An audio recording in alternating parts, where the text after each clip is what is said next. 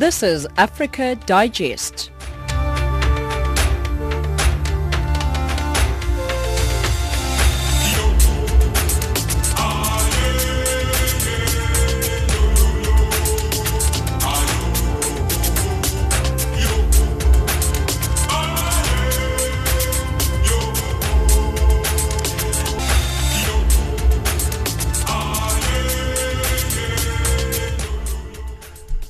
Good evening and welcome to Africa Digest. You're listening to Channel Africa, giving you news from an African perspective. We're broadcasting to you live from our studios in Johannesburg. We're on the frequency 9625 kilohertz on the 31-meter band to Southern Africa. Online it's www.channelafrica.co.za. My name is Samora Mangesi, driving the show with Zwalani Tulo, Wisani Matebula, as well as Neto Chimani.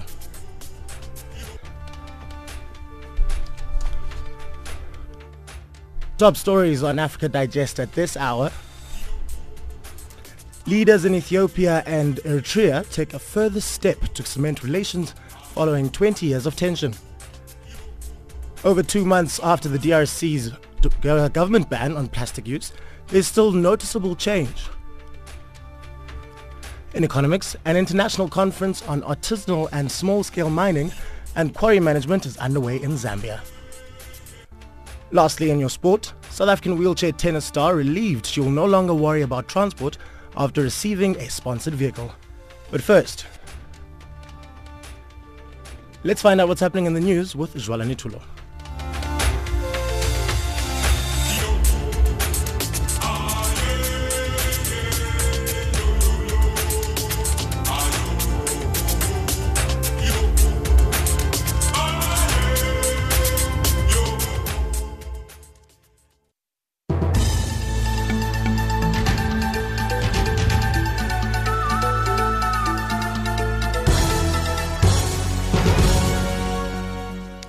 Thank you, Samora. Good afternoon. Cameroon's government has vowed that next month's presidential election will be peaceful and voting will take place nationwide. The announcement by Minister of Territorial Administration, Paul Atanga Nji, on state radio comes despite mounting bloodshed in the Central African country's rest of Anglophone regions. Cameroon's two minority English-speaking regions, the Northwest and the Southwest, have been hit by almost daily acts of violence that have left more than 100 people dead and about 200,000 displaced since late 2016, the Anglophone separatists have said that voting will not take place in the two regions next month. A Malawian truck driver has been arrested in Polokwane in South Africa's Limpopo province while allegedly smuggling in 87 undocumented foreign nationals. Police Colonel Moatsengwe says the truck was stopped for suspected traffic violations.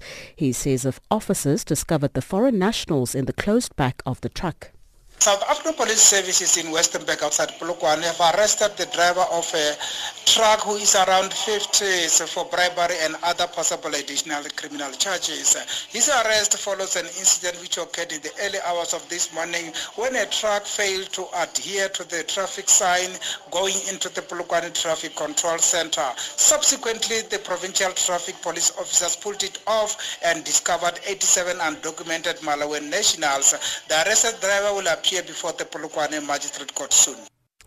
The international community must intervene in the political impasse in the DRC. This is the view of various political parties led by the Msembo party that marched in South Africa's capital Pretoria to lobby the government. Situation in the DRC has been tense since postponement twice of elections. Joseph Kabila has been accused of trying to cling to power and ensure that a loyalist succeeds him. Elections take place in December. However, two opposition leaders, Jean-Pierre Bemba and Moise Katumbi, have been denied entry into the country ahead of the polls. March organizer and Ensemble Party representative in South Africa, Edward Kasongo, says the international community should ensure an agreement signed last December is respected. Nous demandons à la communauté internationale. We think that the international community must support the agreement. And then for that, we don't need Kabila to be anymore in power because he failed to uphold to this agreement. So we have an agreement already, and Mr. Kabila has violated it repeatedly. And for now, we don't give him a chance, and the international community must abide by that agreement. So all Congolese people The Catholic Church, they are busy campaigning so that agreement being respected by everyone. The authorities in Zimbabwe have banned all public gatherings in order to control the spread of cholera, which has killed at least 21 people in the capital Harare. The ban comes a day after the government declared an emergency following the outbreak of the disease. It is not known how long the ban will be implemented. However, it is bound to thwart the plans of opposition leader Nelson Chamisa, who had planned to hold a rally this weekend. And finally, investigators from the UN say Syrian government forces have used the ban weaponized chemical chlorine in 3 attacks this year. They add that this constitutes war crimes. The UN Commissioner of Inquiry on Syria says it has documented 39 chemical attacks since 2013, 33 of which it has attributed to the government. The chairperson of the inquiry, Paulo Pinheiro, briefed reporters in Geneva. Most battles documented in the report before you today were marked by a series of war crimes which we have detailed extensively, mainly launching indiscriminate attacks, deliberate attacking protected objects, using prohibited weapons, forced displacement including by armed groups and terrorist entities. For Channel Africa, I'm Jolani Tulo.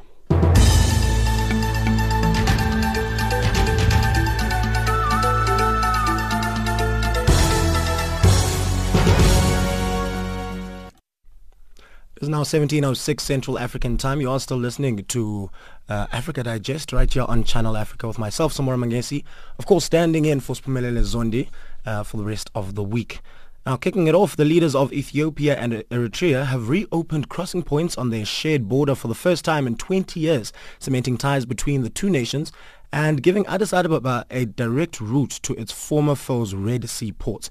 Now, the war over their border and other issues killed an estimated 80,000 people before fighting ended in the year 2000 in a contested peace deal.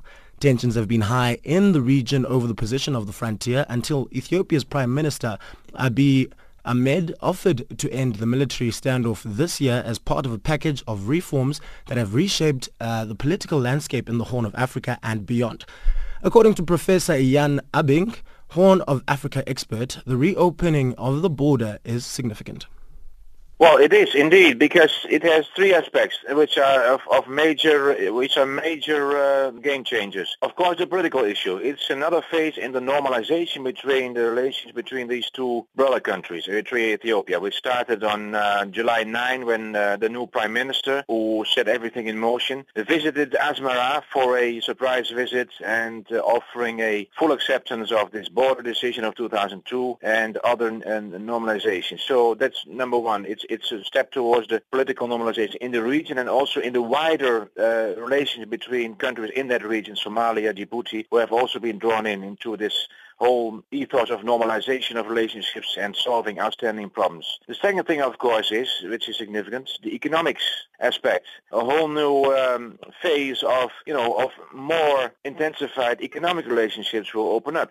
First of all, of course, Eritrea has the big ports of especially Assab, which used to be the port before 91, before the war of 98, of Ethiopia. It can now be used, and Ethiopia can diversify its import-export traffic, not only going through Djibouti, but also now going to Assab, through Assab and the second port, Massawa. That's very important. And also this whole new dynamics will open up a wider economic upsurge because of the new relations between the two countries. The local economy will more be able to pick up. There will be more, import-export between the two countries, and it will have I think, a very beneficial effect for all countries in that region. And third, of course, but not least, is the social effects. The fact that people divided for 20 years by this border closure, local people, but also any people who have family across the other country in Eritrea or in Ethiopia, can meet again, can start social relationships again, start also local economic relations between each other. So, and that has also a very encouraging and very heartwarming effect on local relationships between the two countries. Some people remain skeptical here, Prof, about whether this peace will hold. As part of Ethiopia's sweeping reforms, Prime Minister Abiy also vowed to honor international rule by giving Bedme a disputed territory back to Eritrea Eritrea. His announcement angered some Ethiopian veterans as well as their descendants. Do you think this peace settlement will hold, Prof? Yes, because the alternative is not there. There is no alternative. You cannot go back on this. Indeed, there have been some protests. Obviously, local people in the town, the disputed town of Badme, will not be very happy that they would become in the near future Eritrean citizens. And there have been rumblings also within the one section of the leading EPRDF party in Ethiopia. Is this what we fought for, they say? Isn't it the Tigray territory? Well, this is a compromise solution. And there was really no way back for Ethiopia, who had committed in the first place to the outcome of the border decision by the Permanent Court of Arbitration in 2002. They can't renege on that because, it's like it is.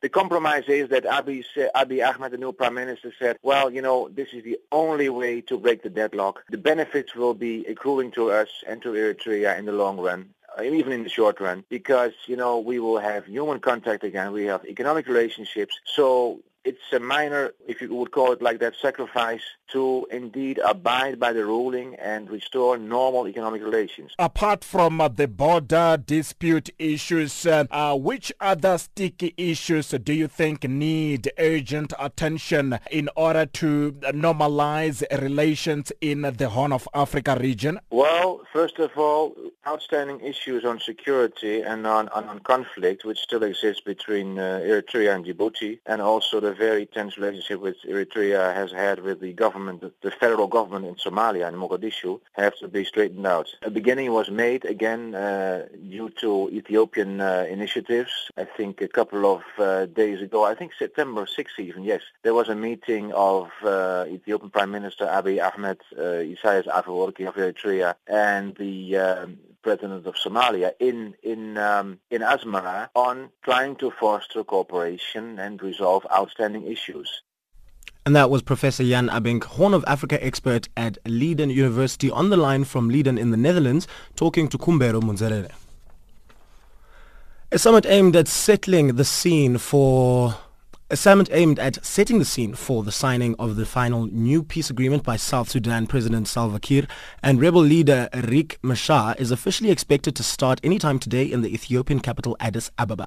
Meanwhile, South Sudan members of the civil society groups, ordinary citizens and experts on political and military issues are optimistic that unlike in the 2015 when the peace agreement collapsed, this time the new agreement will pave the way for the permanent peace to prevail in South Sudan. James Shimanyula reports. As the people of South Sudan eagerly wait for the new peace agreement to be finally signed by President Salva Kiir and his main political and military rival, Riek Machar, representatives of South Sudan civil society groups are speaking about key issues that participants in the Addis Ababa summit are expected to tackle before the signing ceremony. Rajabu Muhandisi is one of the representatives of South Sudan civil society groups. He briefly touches on the issues to be tackled. They will deliberate on the final text of the agreement and also discuss the outstanding issues which were forwarded to the IGAD leadership. Then the agreement will be ready for signing. Definitely there is some bit of hope that the agreement will be signed tomorrow. Reflecting on what the new peace agreement stipulates compared to the one that collapsed in 2015, Muhandisi said, this agreement provides for 8 months of pre-transition period.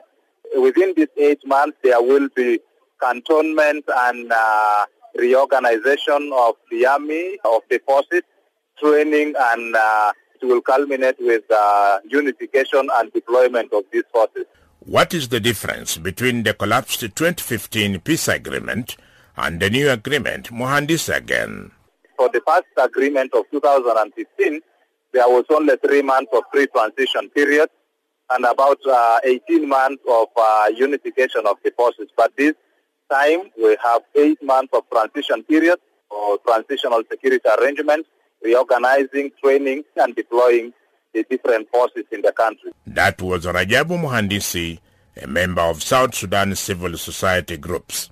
Muhandisi is attending the Addis Ababa summit ahead of the signing of the new peace agreement. Diplomatic sources in Addis Ababa say Sudan and Uganda will train the new unified South Sudan army comprising Juba government troops and fighters belonging to various opposition groups, as well as rebels loyal to Riek Machar. Edmond Nyakani, an expert on South Sudan military issues, discloses what will happen after the new peace deal is finally signed and all parties return to Juba. Warring parties, they bring all their military to one training ground. They are all trained with one curriculum as an army that belongs to different fighting forces. Then if they're trained, then they will be redeployed as a national army. Edmond Nyakani, an expert on South Sudan military issues. While the international community waits for the outcome of the Addis Ababa summit that revolves around the signing of the final peace agreement, ordinary South Sudan citizens have made varying comments. Here are their voices. We really need a peace. Peace. We need peace this time. It's enough. Please let them see how much the women are suffering. Let them see how much the children are suffering. We don't want to add more people who are orphans. We don't want to add more women who are lost, widowers who are lost their husband. I want to tell them, let them put their interests aside. Let them put power issues aside and let them look at the citizens, the people who trusted in them, the powers that you're there. When you look at the interests of your people, you'll be at peace with yourself. So when you're there, don't think that I'll be like this, I'll be like this. Think that, yes, I'm doing it for South Sudanese. The crisis really affects many, not only one. So my full message to those who are in Addis Ababa should focus for the benefit of this country. We are here for peace. We are with you. So what we expect is that we need peace in our country we have the economy now. We have problems with the economy. So we are begging these people to accept the peace. We need peace. Voices of ordinary South Sudan citizens on the summit that is to start shortly in the Ethiopian capital Addis Ababa ahead of the signing of a new peace agreement by President Salva Kiir and rebel leader Riek Machar. Reporting for Channel Africa, this is James Shimanyula. Remembering Mama Albertina Sisulu. We will say whatever we are expected to say by the people, and we are aligning ourselves with the struggle for the people. We are aligning ourselves with the struggle for the liberation of the oppressed people of this country.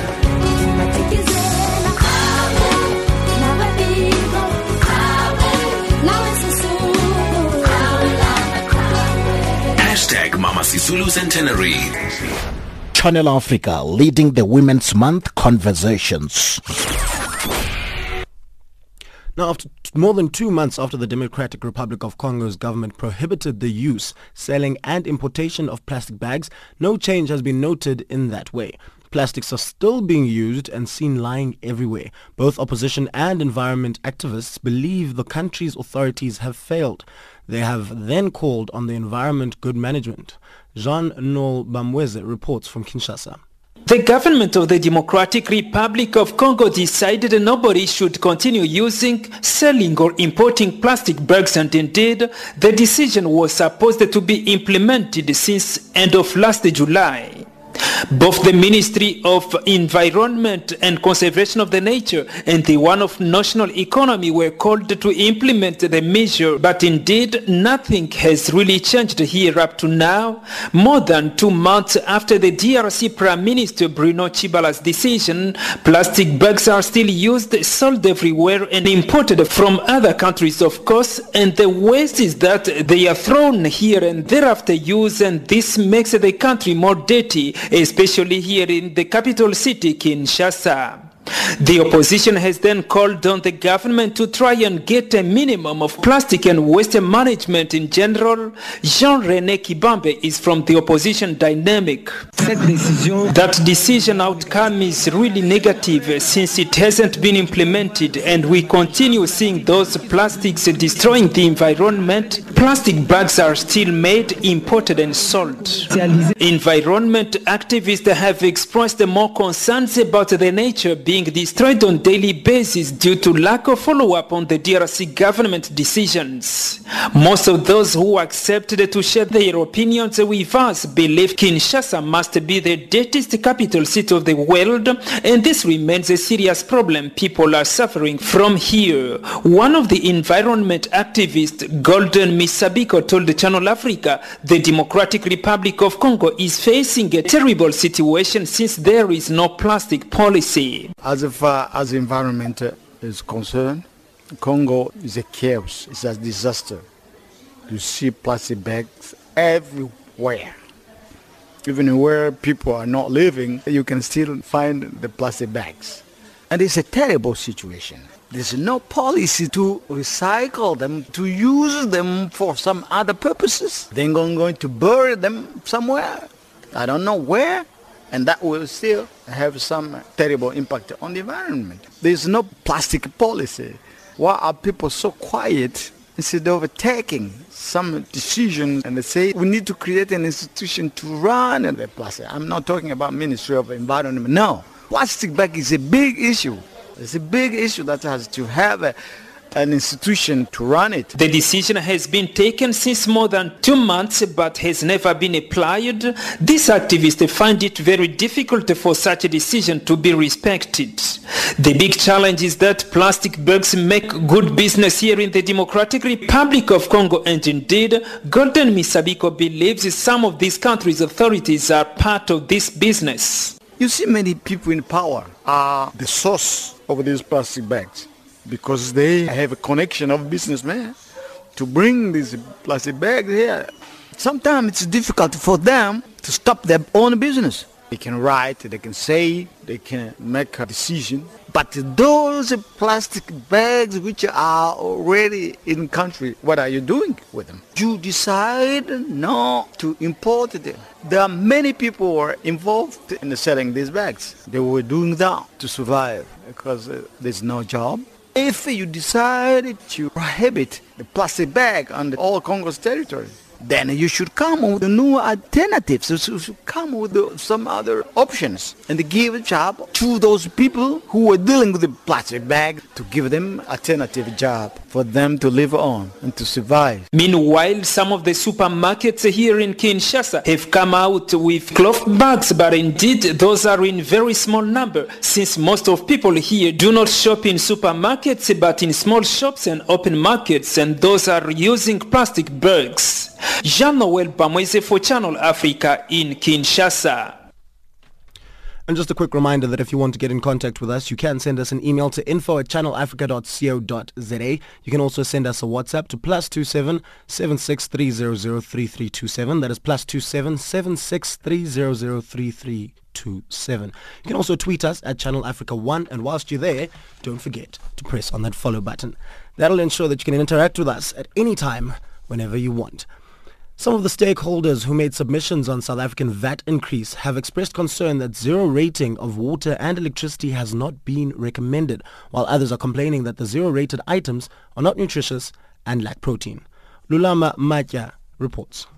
The additional items that the independent panel of experts agreed should be zero-rated are bread and cake flour, white bread, disposable nappies, sanitary products, and school uniforms.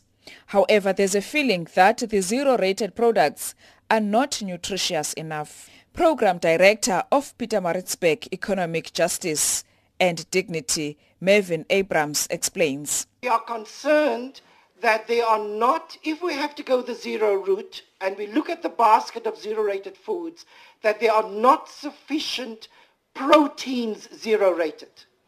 And that contributes from a nutritional point of view to the increase in stunting, etc. So we would like to ask for that consideration.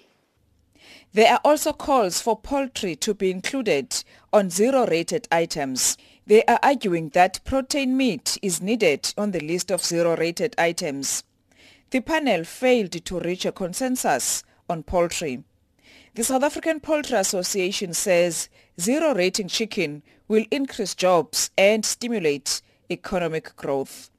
The association's acting general manager, Ziyanda Majokweni, says the local industry will be protected and the benefits far outweighs the costs to the fiscus. So we're looking at about 1.3 billion to 1.9 is the cost to the fiscus.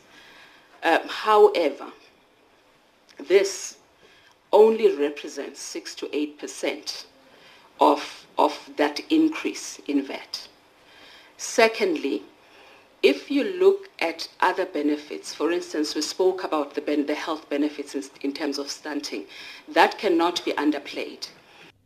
Labour Federation COSATU expressed concern that the panel's report failed to include water and electricity to be zero-rated. The union's parliamentary officer, Matthew Parks, says there's room for municipalities to zero-rate these services for low-income earners. We think there is sufficient space around the water and electricity tariffs to play around with. It's a bit strange to charge VAT for water, an essential human right, the right for life. The South African Medical Association told the committee that medication is progressively becoming expensive. Dr. Silaelo Mameja from the association says VAT increase impacts negatively on patients from poor households. When they don't have medication, they go and buy from the pharmacist, are being affected. But most importantly, when you raise the tax and people need the money for food, and we find that people just don't come for their clinic visits because they don't have enough money to come for their clinic visits. And when you don't come for clinic visits, they complicate, and who bears the cost of medical complication is the state. So that is really, really regressive.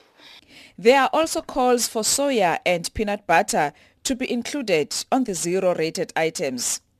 The committee, however, says the stakeholders failed to indicate how the 1% VAT increase affects the poor. Lulama Maitya in Parliament. The Norwegian Refugee Council, NRC, says close to 50,000 people have been displaced in Mali so far this year. Now, due to the armed conflict, humanitarian funding has failed to keep peace with the rising NERDs, leaving people stranded. Meanwhile, massive resources are being invested in ongoing military operations. For more on the situation in the country, here's the NRC's head of programs in Mali, Domiti Legali.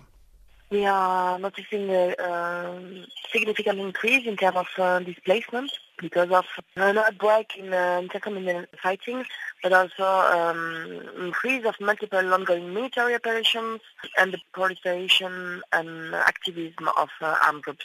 Now, the country is failing to raise the necessary funding needed for aid. Is it a lack of awareness to the magnitude of the humanitarian challenges that they're facing? This year, the humanitarian needs that have been identified are only funded at 35%. So it's very low and it's very challenging, especially for in a country as wide as Mali, with significant challenges in terms of logistical and security access. So yes, I think Mali is in crisis since a few years now and become a cyclic one. I guess it's very difficult to explain and to make him understand, but security is not the only way of reducing the conflict in Mali, and the humanitarian needs are huge, both in terms of health and nutrition, food security, and then we are urging that investing in humanitarian activities will also help to reduce and have a better impact on the protection conflict. Now, what has the Norwegian Refugee Council been doing in response thus far? In terms of response, rapid response mechanism, which is the first very rapid response to give to answer crisis or to people that have to flee when there is a conflict in the village, especially because of armed conflict. So we are giving fast response in terms of food, in terms of non-food items, or all the essential items that you need to ensure your dignity. And we are coordinating our activities with health, humanitarian NGOs, with production actors to make sure that we are giving the more complete and vulnerability-based response to the people that have to flee. And that was Domitile Gali, head of programs at the Norwegian Refugee Council in Mali, on the line from Bamako in Mali, speaking to Lulu Gabu. And right now it is 17:29, going on 17:30 Central African time. Zwalani has the news headlines.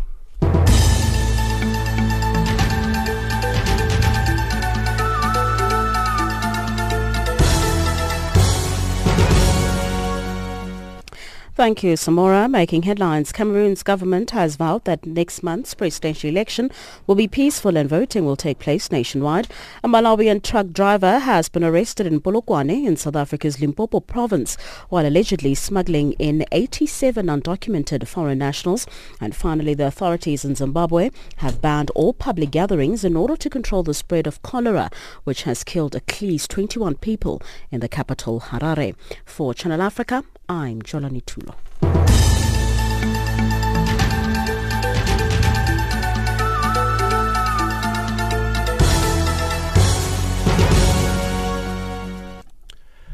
Now, roughly one-third of the annual food produced globally for human consumption is lost or wasted. This is according to the State of Food Security and Nutrition in the World report by various UN agencies. The report gives an updated estimate of the number of hungry people in the world.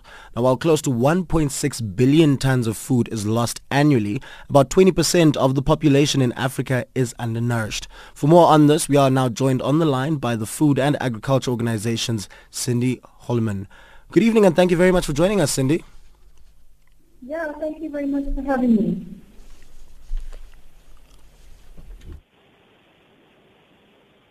Hello, can you hear me? Hi, Cindy. Thank you very much for joining us on Africa Digest. I just want to know, first of all, how much food is lost or wasted, particularly on the continent of Africa? Yes, well, the estimations vary, but it can be quite considerable, anywhere from 30 to 60%. Again, it depends on the country and the context of waste, whether it's due to, say, for example, aflatoxins with food storage damage, or it goes just to waste in terms of urban areas. But I think that the main story that's coming out of our report that we launched yesterday was the rise in hunger. So I really wanted to talk to you about that. One of the key findings... we can go ahead. One of the key findings that came out, which you started to talk about, which is the rise in hunger. So we have confirmed this year that now hunger is up to 821 million people globally. That's 1 in 9.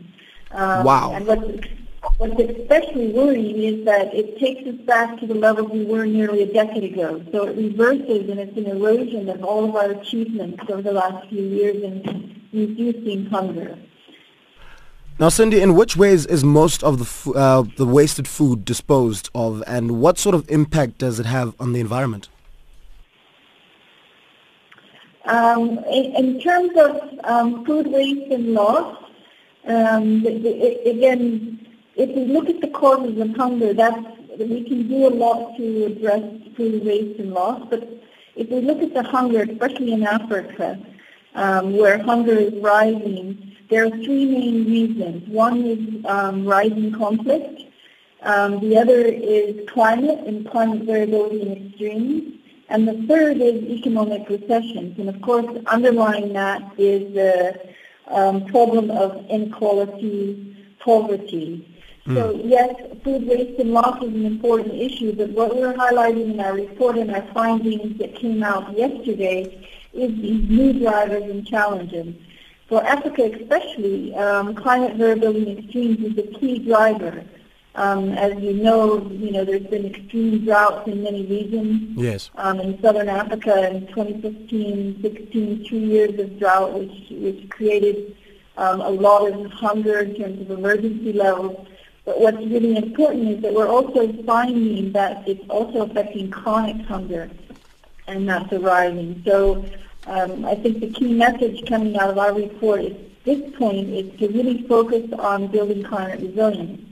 Yes, other elements are important, but we need to start addressing the issue that, we've seen from data and evidence that temperatures are increasing in Africa over agricultural areas.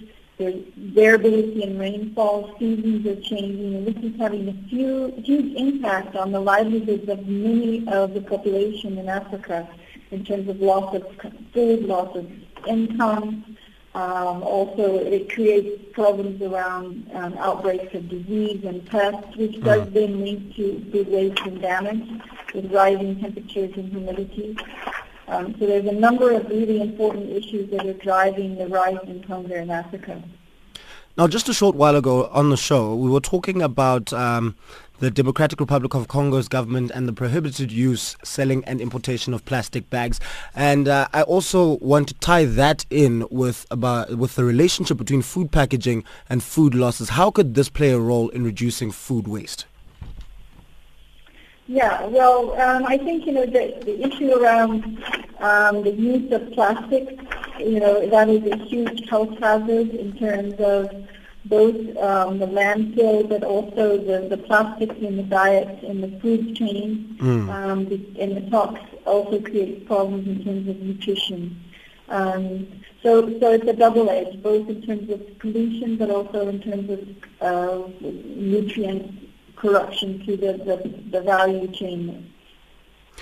Now, Cindy, when we look at most African populations, we see that they are undernourished. And considering this, is there any way to bridge the gap between food losses and poverty? And what are some of the policies saying about perhaps giving away food, especially for me, looking at supermarkets and sometimes how they discard food, which would be perfectly usable for most people? Yeah, so what is the question? So the question is, considering how undernourished most African populations are, is there any way to bridge the gap between food losses and poverty? And what are some of the policies saying about perhaps giving food away? And I made an example of supermarkets that discard food, which would be perfectly usable for most people. Yeah, I think, it takes a concerted effort overall to look at what are the different ways that, especially in urban areas where there is a lot of food waste, how that can be best utilized and how we can reduce the waste. But again, I think that the main issue that I was being asked to talk about was the new findings that we have on undernourishment and hunger. And yes, food waste is one element that can help address it, but the issues are much more related to poverty, inequality, and access to food. And then the challenges you have in many countries around climate variability and extremes, which is affecting crops, which is affecting prices, and then also economic downturn. So again, food waste and loss is one area, an important area. But I think you have to look much broader at the other issues driving hunger and undernourishment. Right, Cindy, thank you very much for joining us on the line and speaking to us about this very important issue about food wastage. And that's the Food and Agriculture Organization. Cindy Holloman joining us on the line. And just a little bit of information. The United Nations has set a target of halving food loss and waste by 2013. And we do hope that this is achievable and that there are policies that have been put in place in order to ensure that we are going to be seeing a drastic lowering of food wastage and loss. Now, talking about South Africa, South Africa's Trade Union Federation, the Congress of South African Trade Unions, COSATU, has called on the ruling African National Congress, ANC's NEC, to investigate reports of a plot to oust President Cyril Ramaphosa from office. The Sunday Times newspaper reported at the weekend that ANC Secretary General Ace Magashule attended a secret meeting at a hotel in Durban last week with former President Jacob Zuma, former Northwest Premier Supra Mahumapelo, the ANC Women's League Secretary General Moekgo Matuba, and KZN ANC Youth League Secretary Uthando Xolo Sabelo, allegedly plotting the removal of Ramaphosa. Magashule has since confirmed that he did meet with Zuma and some ANC officials, but the meeting was to discuss certain issues and not to discuss plans to remove the president. To talk to us more on this, we are joined on the line by the spokesperson of COSATU, Mr. Sizwe Pamla. Mr. Sizwe, thank you very much for joining us. Good afternoon to you and your listeners. So, the question on everybody's minds, Do you believe that there is a plot against President Cyril Ramaphosa? Well, there is no evidence that we have that will really make us to say we believe. So it will be unfair to really say just because it has been reported in the newspaper, then we can reach a conclusion. Yes. But we are saying, look, we were there in the build-up to Nasrec. We know how divided the ANC was, and we know how divisive some of the people implicated were at that particular time. Yes. So using that history, it will be silly of us to look the other way or put our heads in the sand and pretend as if something like this is not possible. From what we know now, based on what we witnessed within the ANC, the alliance, I mean, when President Jacob Zuma was booed in the May Day event that was held in Free State, it was the current SG who actually mobilized people, gave them COSATU t-shirts, printed COSATU t-shirts, and organized those workers with the hope that they were going to give President Jacob Zuma this great reception, only to find out that COSATU members had discovered that, and they were not going to be neutralized in such a fashion. So, yes. So those are the experiences that forces us to say we cannot pretend as if this is impossible. And now we're saying, since we don't have facts, we do not want also to indict people and judge them without facts. Let the NEC conduct an investigation so that we can hear from the NEC whether based on their investigation is this true or not. That's all we're asking. So take us through the investigation, because if these officials met in secret and they are saying that what was discussed at that meeting was not a plan to oust President Cyril Ramaphosa, how is the investigation going to be carried out in order to determine whether or not that was the agenda on that day? Look, we don't want to impose this on the NSA. And of course, we don't have terms of reference here to say, look, this is what the investigation should look like and this is how it should proceed. What we are saying is that when we have a sitting SG of the ANC go to KZN to meet a former president, but not just a former president. If it was the SG and the president, this would not have been suspicious. But when you add the ousted Premier of Northwest and you add the SG of the Women's League, and then some people are even adding the Secretary of the Youth League in KZN, what is it that they have in common? They were on the same page, or they were part of the same section in Nazareth.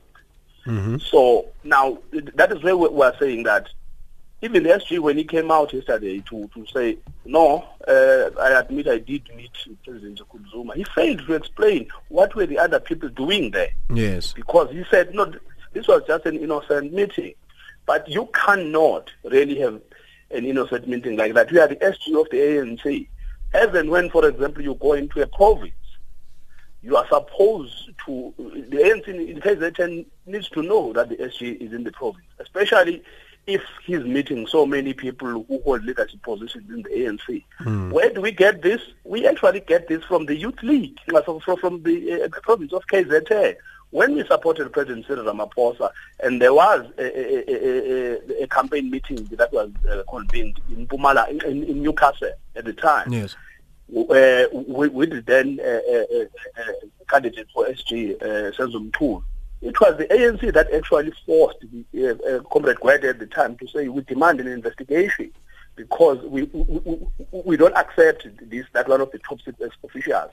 Because remember, the issue of you being a national leader, a part of the top six, is that when you go into a province, people have to know your whereabouts because they don't want to get a sense that you are undercutting them. Either you are meeting regions or you are meeting branches without them as the elected leaders in the province. So we know these processes that they have made these very same arguments against President Cyril Ramaphosa when he was campaigning at the time. They would say, no, he has to be investigated because he should have reported to the PEC or to the province.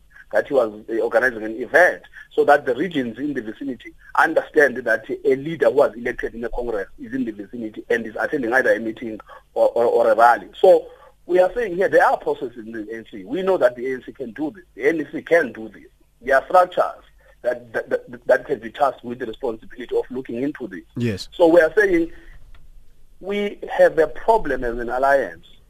In 2016, proved to us that the people of South Africa are actually changing their minds. They are starting to explore other political parties. The economy of this country is on its knees. Unemployment numbers are depressing. The crime statistics that came out this week are shocking. Now, when you have a population that is reeling from the high cost of living and with all of these other challenges, and they look at a political party that is in power, they read about these things, and you do not come out coherently to say, what are you doing about resolving these issues? You are going to have a problem when you campaign, because people are going to start to believe, look, the reason why we are where we are is because these people are no longer focused. They are fighting each other. Can we just abandon them and go somewhere else? And that is why we are calling for this investigation, because there are consequences that we will experience. Yes.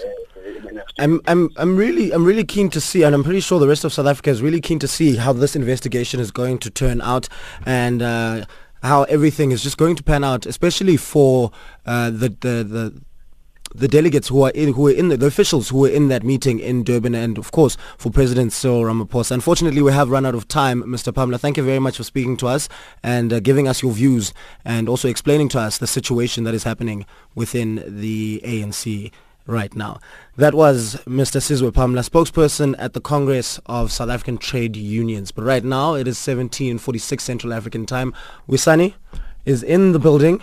Wisani, we heard Mr. Sizwe Pamla talking about how the economy is sitting right now, and you're here to tell us a little bit more about that. Most definitely. The business confidence index has just been released, not looking good, but not that bad as compared to the previous month, and also retail statistics have also been reported. They're also down, but it's not something which we could say it's significant. It's just a few percentages and few points down. But all of this, they accumulate, they get all together, they band in together, they become something big in the long run. Because if you have your business confidence down, you've got your retail statistics a bit down, then we are technically in a recession. All of that, compounds, the compounding effect. That's what we're looking at. All right, well, let's get a bit more detail on that in the Economics Bulletin.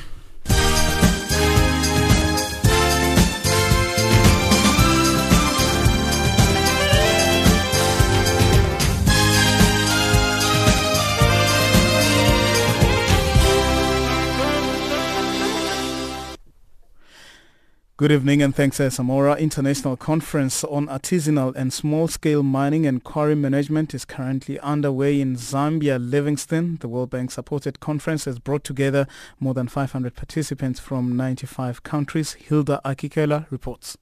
In his opening remarks, President Edgar Lungu appealed to African countries to pay more attention to efforts being put up by small-scale miners, saying if well supported, they can contribute to economic growth of a country. He said artisanal and small-scale mining have the potential to advance integrated and sustainable socio-economic development. He, however, said since the sector does not generate significant revenues at national level, it is often neglected and continues to operate under unclear policies. Nigerian stocks posted their single biggest decline in 3 months as investors sold off shares across sectors. The main share index fell for the sixth straight day, down 3.46% to close at 32,300 points, which is the stock's lowest level in 14 months. The consumer goods index fell 1.57%, while the index of Nigeria's top 10 banks shared 2.83%. Dangote Cement, which accounts for about a third of the market capitalization in the Nigerian Stock Exchange, shared 5.83%. In South Africa, Business Confidence Index measured by the South African Chamber of Commerce, SACCI, has dropped to 90.5 in August, this after a slight improvement of 94.7 in July. SACCI's Richard Downing explains.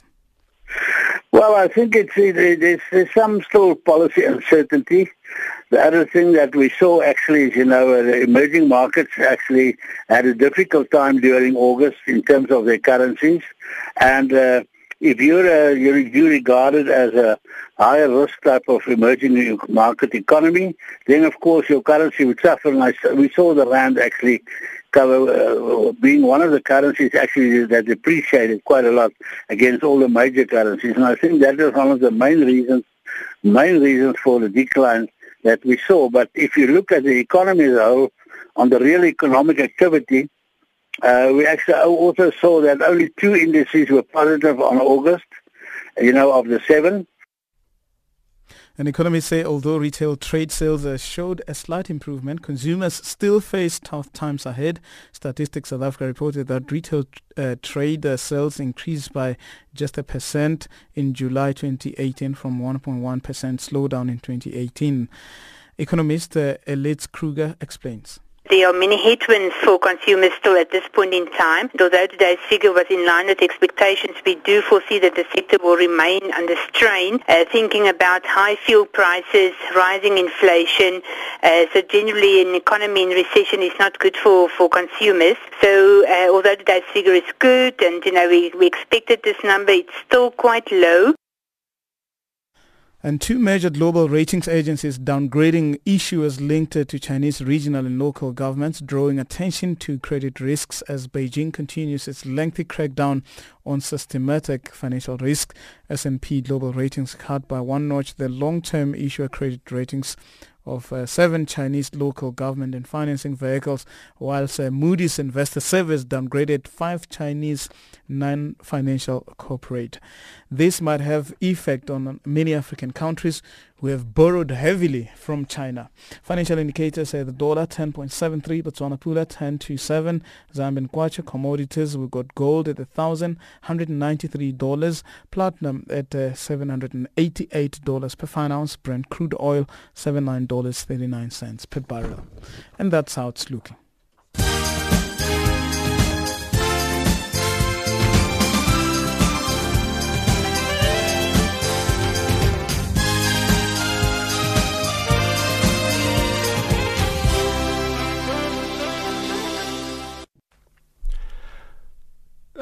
We have a South African wheelchair tennis star who's relieved that she'll no longer worry about transport after receiving a sponsored vehicle. But of course, Musibudi Makore is here to tell us a little bit more about that in the Sports Bulletin.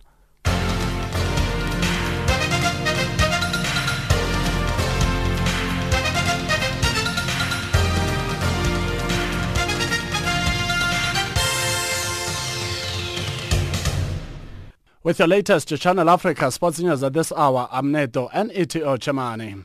From the Sports Desk, a very good evening. Starting off with tennis news.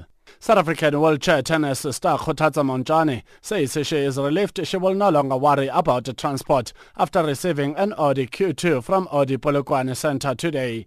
Montjane shared the joy with her family present at the event, saying she is motivated to continue doing well. Montjane further feels that this is a historic moment that will help break barriers in disabled athletes and women in sport getting sponsorship. What we're having today, it's history in the disability sports.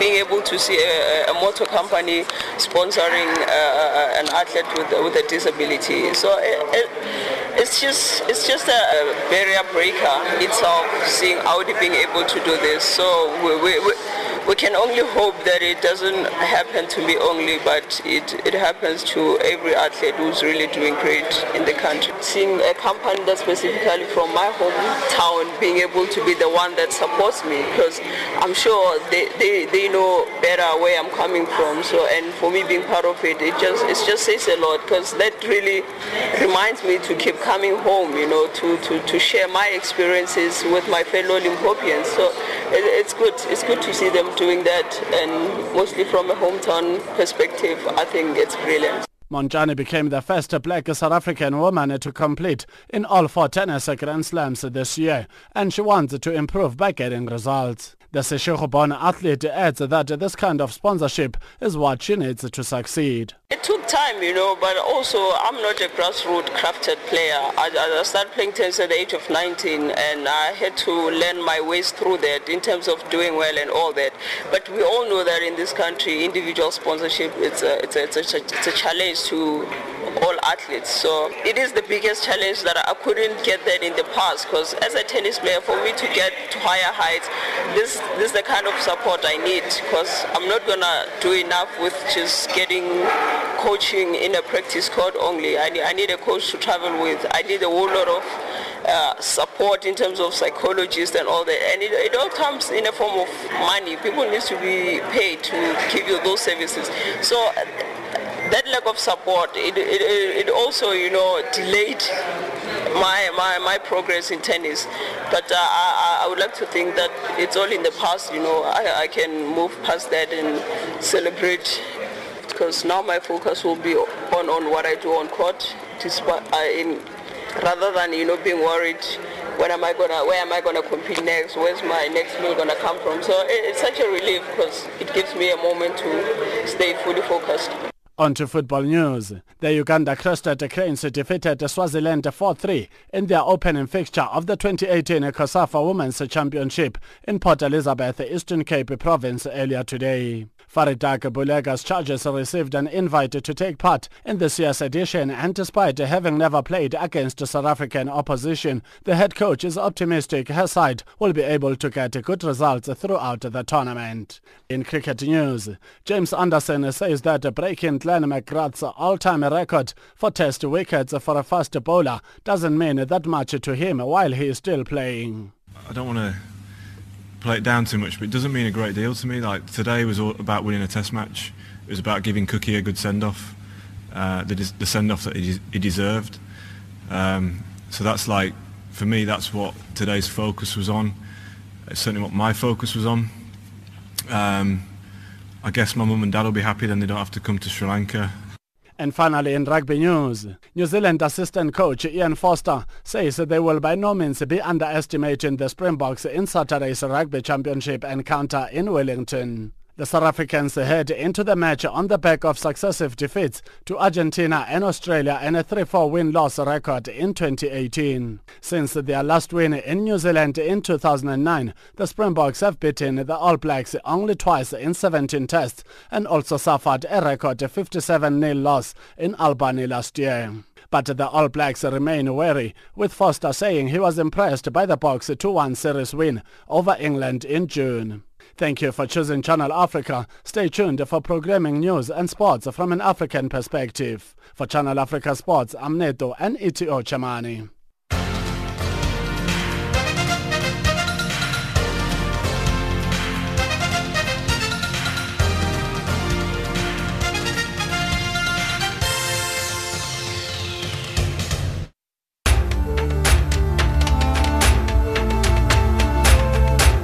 This is Africa Digest.